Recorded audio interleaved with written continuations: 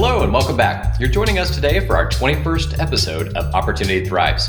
I'm your host, Jason Mitchell, and on this show, we are committed to better supporting the needs of today's secondary students.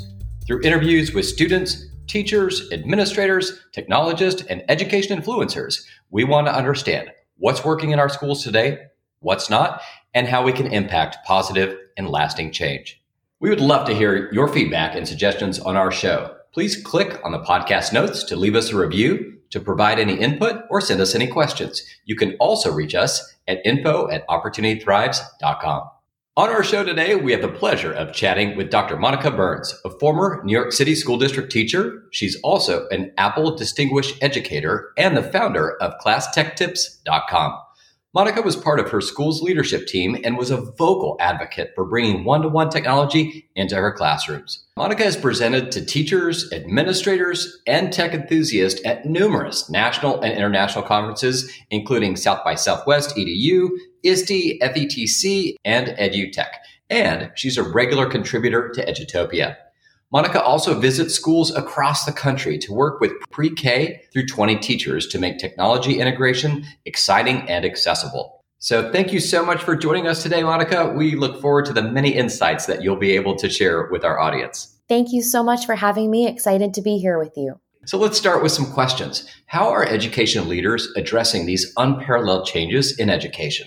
Well, right now, there's so many things to consider. And obviously, as folks are looking back on what felt good or what worked with quick shifts to remote learning in the spring, they really use that information to inform some of their decisions for the fall. But at the same time, there's so many uncertainties still about what the best thing is when it comes to having students in a particular place or space. And I'm definitely not a health expert by any means. So my work has been side by side with educators and folks at a variety of levels, really thinking through what is best in these times where we're doing things very differently with technology than how we might have used technology in the classroom in the past.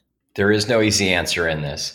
I've spoken with a few teachers lately, and they tell me that they have many competing agendas when it comes to instruction, and that they're thinking about things like equity of access or student engagement or the learning gaps that their kids have, or just even the stress and the trauma that their students are showing, not to mention coupling that with just the regular day-to-day instruction. So what are teachers prioritizing right now? And is that going to change over time?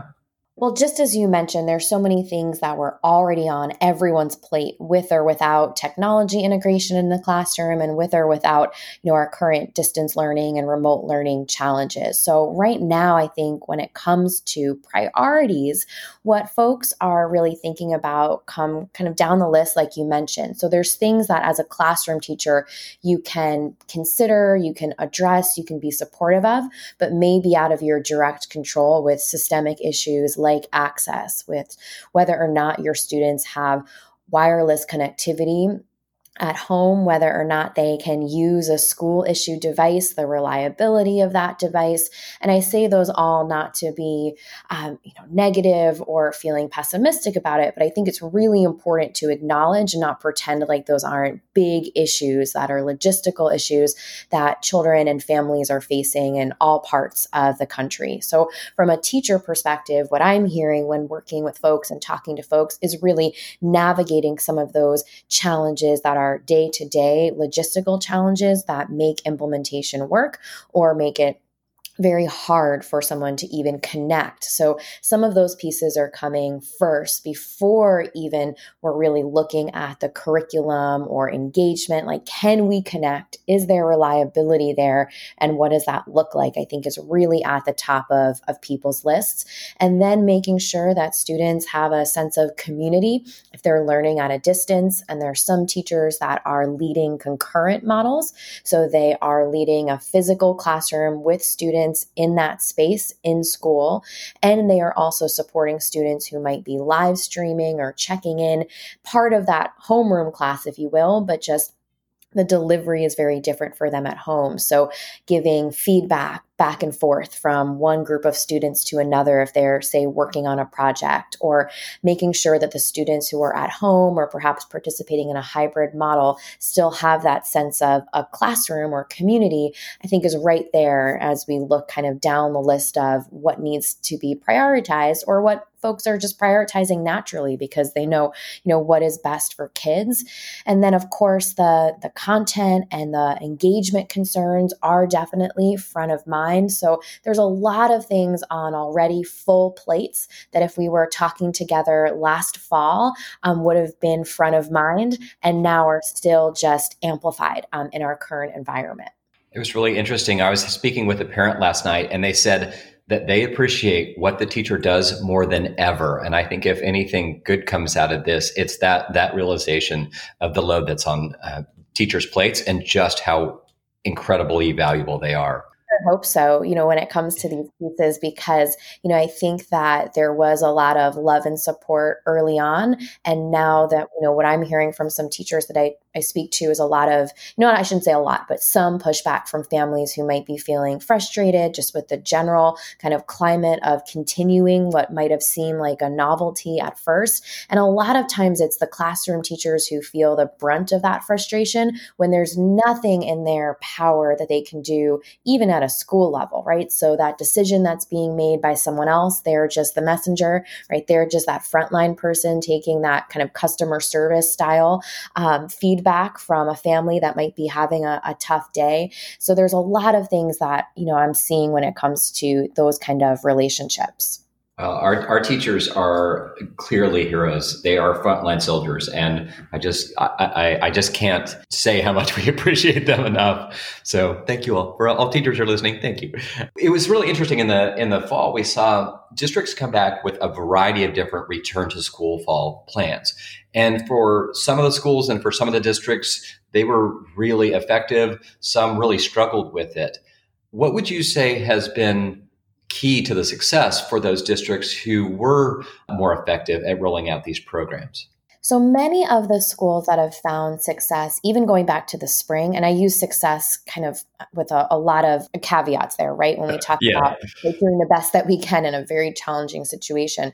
So the ones that felt maybe of a less traumatic shift, or there weren't as many hiccups along the way, even in the spring, were folks that already had some established routines for technology integration. So they were using Google Classroom school-wide, or their district had made an investment and professional development and getting everyone set up for using something like Microsoft Teams, or, there was a pocket of third grade teachers that were really passionate about using a tool like Seesaw. So I give those examples less because it's about the tool, but more about just that systemic use of a learning management system. Everyone's using it. There's common vocabulary from all levels within a school, and families were already comfortable in those spaces. So there were schools in the spring and even just individual classrooms that their transition was a little bit less bumpy because they had certain routines in place using those systems, and they could just kind of scale it up, right? Or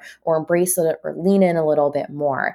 And so schools over the late spring into the summer that I saw really making a thoughtful or strategic commitment to thinking forward into the fall, and the unknowns that were at that point very clear, really leaned into having a centralized place that was going to be a hub for all this stuff, right? So communication, assessment, getting resources out to students, and having that streamlined so that if you are a parent and you have a third and a fifth grader in the same school, they're not in different places necessarily, right? You're not logging in to check in, right? They're all kind of using similar things a different ways. So that's one thing that I noticed, in my conversations, and of course, my work with certain schools, when I was brought in over the summer, perhaps to lead a webinar or series of workshops, we really wanted to make sure it was in context of the platforms that a district or school was really committing their energy to, because even though having autonomy as a teacher is important when it comes to making certain decisions and choosing different things for different groups of students, all that is essential and still happening in so many places, having a centralized space where everyone knows what's going on and can give support as needed is really crucial. You mentioned a few stakeholders in this, and I want to dig a little bit deeper into that question. So, for those districts who were successful, you talked about that key. What are they doing differently, and how does that look and feel for the students and for the teachers and their parents? So a lot of the schools that I've been talking to or working with, they're really listening and asking questions of all of those stakeholders, right, that we're talking about here. So they're pivoting, they're reacting to that information, right? And that was something that was happening early on. And now they're being more proactive and saying, I'm listening not just to make a shift, right, or pivot or tweak something, but I'm listening knowing that I'm planning for this moving forward. And I want to bring that into plans throughout the rest of the school year. And even though there are so many unknowns with all of these pieces, and again, I'm now no health expert or here to leverage any sort of recommendation for what should be open or how it should be open or best practices for that piece. But there is now an understanding of what these different models can look like so that plans can be made that might be able to shift. And part of that best practice, I think that, I've been hearing from folks that maybe their morale is a little bit better or they're just feeling more energized about certain things, is that aspect of listening, right, and taking action based on that information. Excellent. So you've had the benefit of working with districts across the country and the teachers and talking about how to integrate these tools into their classrooms, into and outside of their classrooms. And you are clearly an ed tech curriculum expert. So what do you think that some districts are doing right when it comes to digital curriculum, which may be a new tool for them? Well, one piece that I think, around the curriculum component is just prioritizing and saying that our days are structured differently, and that's okay because this is all different. And so one thing that I've been noticing with folks that, have found things to feel more successful is that they are not trying to replicate a traditional school day, and they are instead rethinking what that day looks like. So it doesn't mean that they're throwing out the curriculum or the standards, right, or anything like that. It's just they're rethinking what that instruction and delivery looks like. They're being thoughtful about synchronous or asynchronous learning opportunities. And I think that is really important because there's, and the comparison I've often shared with folks when talking about this, especially at the secondary level, it's a little easier for us to kind of think about that substitution or just replication of what was happening in a traditional school. There's always something to be said about the challenges of an 11th grader having to go to 6 different classes over the course of the day with 6 different teachers all year long, right? When we think about students who are in an undergraduate or graduate degree, we're not asking them to navigate that many different courses or work with that many different instructors or classmates. And so if we are in this opportunity now, where that is happening more digitally, right? It's not quite as easy for someone to walk down the hall or a bell to ring and then physically switch spaces, right, to interact with that next set of coursework. So that's one conversation I know I've been having with people who are looking at their schedules. And this is really easier said than done when everyone is very kind of set in a certain vision of what secondary education looks like. So I don't want to say that lightly or to be dismissive of, the energy that it takes to make something like that happen. But those are the kind of things that I'm hoping folks will rethink a bit as we move forward and say, how can we take what we've done traditionally with curriculum to a digital space? It may be more around rethinking delivery, rethinking organization of time, as well as what it looks like for both asynchronous and synchronous instruction. I had this conversation with a group of about 20 teachers a couple of days ago, and there was this almost angst and frustration because they were trying to take their digital curriculum tools and use them in the same way. They were trying to recreate sort of their traditional classroom in a virtual and a hybrid environment, and you could feel the frustration. And we shifted the conversation to focus on the mindset and say, like, this is going to change your role a little bit. It'll change it to focus on developing relationships with your students and letting the digital curriculum do some of the heavy lifting on instruction.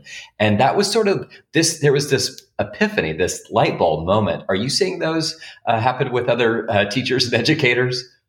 Absolutely. And I think, a lot of folks, when I'm saying this sort of restructuring piece, and I know you just mentioned how you're hearing it, right? This is not something that is a huge kind of thing that I've just thought up of myself, right? By any means, when I say, hey, how about we rethink this, right? This is something that teachers have been saying for a while. And now they're in a position where they're noticing more concretely, like look at what the benefits might be, or look at what we can do here within this digital space. But I think one of the important thesis to acknowledge is that everyone can have these aha moments, but unless folks in certain positions can really make this change happen at a classroom teacher level, right? You can't change the day of all of your students, right? But you do have the opportunity to say, if I do have the space to rethink what my weekly objectives look like, or if I can look at my goals together with my department or grade level team and make some decisions about prioritizing these pieces or leaning deeper into certain areas as opposed to just surface level content, that may be something that folks in a classroom environment have a bit more agency with, but it doesn't mean that they can't bring these concerns or, highlight these conversations that they may be having in those spaces to folks who can say, you know what, I am going to restructure the day, or we are going to make this big decision for the 900 students in our building. And that, can really be great if you have folks that are already expressing those observations to just help with buy-in for a big shift like that. So we've talked a little bit about the more tactical, granular perspective. I'm going to pull it up a little bit. And thinking about what we experienced in the spring and the fall, what's your short list of things? Maybe it's a policy or a strategy or even expectations that you think will become part of best practices for education, even when the pandemic has left us. So right now, one thing that I've noticed, and you might have noticed this anecdotally as well, is that, there are students who are doing very well working remotely. They prefer it, right? They had a choice in some districts this fall, and they chose it not because of health and safety or family concerns related to the pandemic, but because they felt like they could be more successful, or they felt successful in the spring and wanted to continue that into the fall. So one thing I'm anticipating as we move forward is that districts will rethink what a virtual school option looks like for certain members of their district. And that's nothing new, right? That's something that's been happening in smaller pockets in different districts where it's been offered, sometimes for students who may have certain medical accommodations or family needs. And so that's something that I anticipate being much more widespread as we move forward and away from our current challenges. So that's something I'm definitely watching, because I think you're going to have more and more families that say, you know what, this is the right fit for us. We want to be maybe mobile for a year or two as opposed to staying in one place, or we want to have a more flexible work and life balance. If you have more families where the families are working from home and they have that level of flexibility as well. So, this is very different than homeschooling, right? I've heard other people say with a capital H homeschooling, right? In the more formal way that we would have thought of last fall. And that is something that I think you're going to see people investigating if it's going to be good for them. They might not want to be a homeschooling parent in the sense of leading the curriculum and checking all the boxes and making sure things are good in that way that a homeschooling family may want to continue to do in the way they have in the past. But I think these virtual school or remote learning options are things that families are going to expect to see in their district. So you started talking about the future. So I'm gonna keep that crystal ball out and ask you about the future of education, just in general. How do you think that the pandemic is going to change what schools look like, and maybe even a short-term basis and a longer-term basis? I think there's going to be a very big impact on teacher turnover and the number of educators that go into this profession. I think that's something not a lot of people are talking about right now. The attrition rate, I think, is going to continue to be really high over the next few years of folks who are just not feeling supported and are moving out of the profession either for early retirement because it's just the natural pattern of their retirement, or because they're doing a career change. So I think in the future, one thing you're going to see is that being a big struggle. It's already a struggle in different parts of the country. And I think the pandemic's pushing that very far in that direction of there being more teacher shortages that will pop up over the next few years. One thing that I think from a kind of a school-based perspective, will be a increased use of technology across the board, especially for districts right now that are investing in the hardware and investing in the networks at their schools, in their community as well, to make sure that homes and families are connected or have access. I think that's something that's going to continue to scale, especially if there's continued professional development in that space, if educators are seeing success, right, with students navigating those spaces. So I think those are two areas that I know I'm watching, which is going to be what I imagine a significant teacher shortage, as well as an increased use of technology in traditional classroom settings if we get back to that sort of view. I'm going to shift gears a little bit. I spoke with a superintendent who was talking about he's being pushed in ways he's never been pushed before. And he said, I'm focusing on, the ventilation of an older building. I'm talking about social distancing within our transportation system, or providing meals in a virtual environment. I mean, he talked about things that he had never, ever dealt with. And I want to continue down that vein. And you're an education advocate, and if you could advocate for something that maybe it's uncomfortable, but it's outside of the bounds of what we've normally been pressing for, but it would be either necessary or beneficial to help our students succeed, what would you advocate for?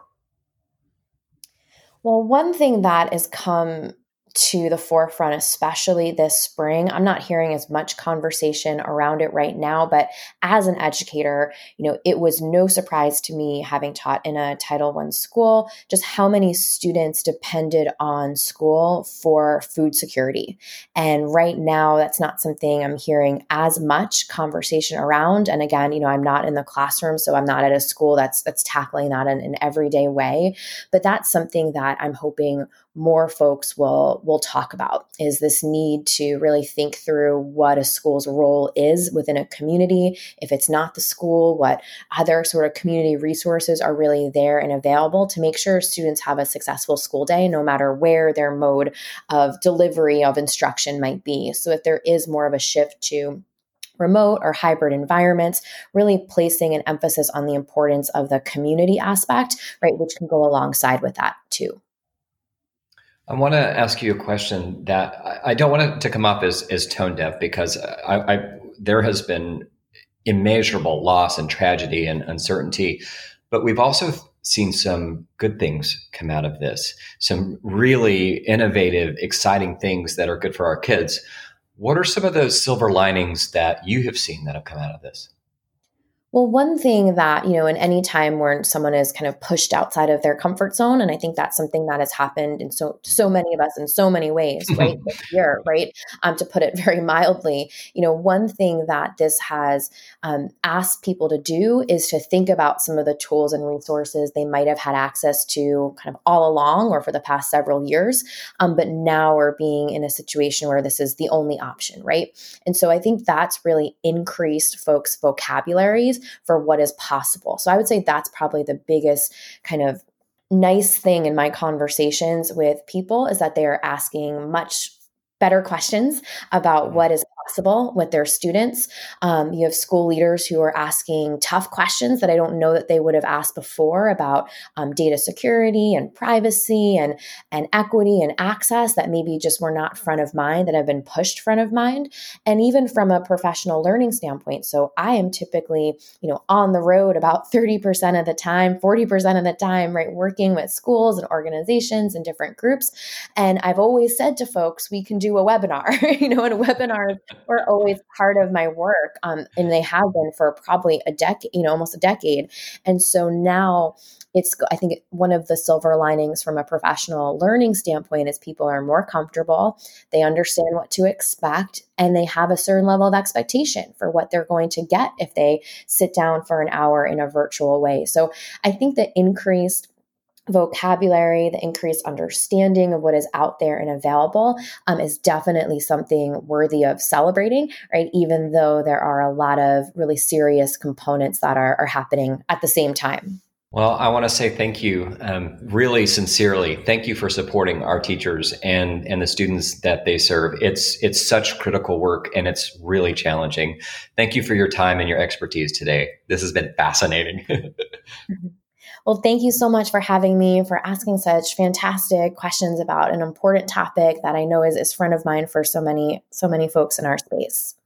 Well, it sure is. And thanks for joining us today. And our Opportunity Thrives listeners, thank you for your time today. If you're enjoying our podcast, we would love it if you would take just a minute of your time and share your feedback on our show by providing a review either on Spotify, iTunes, or whatever platform you listen to. Please reach out to us with questions or comments at info@opportunitythrives.com. Thank you so much for tuning in today, and we will see you next time.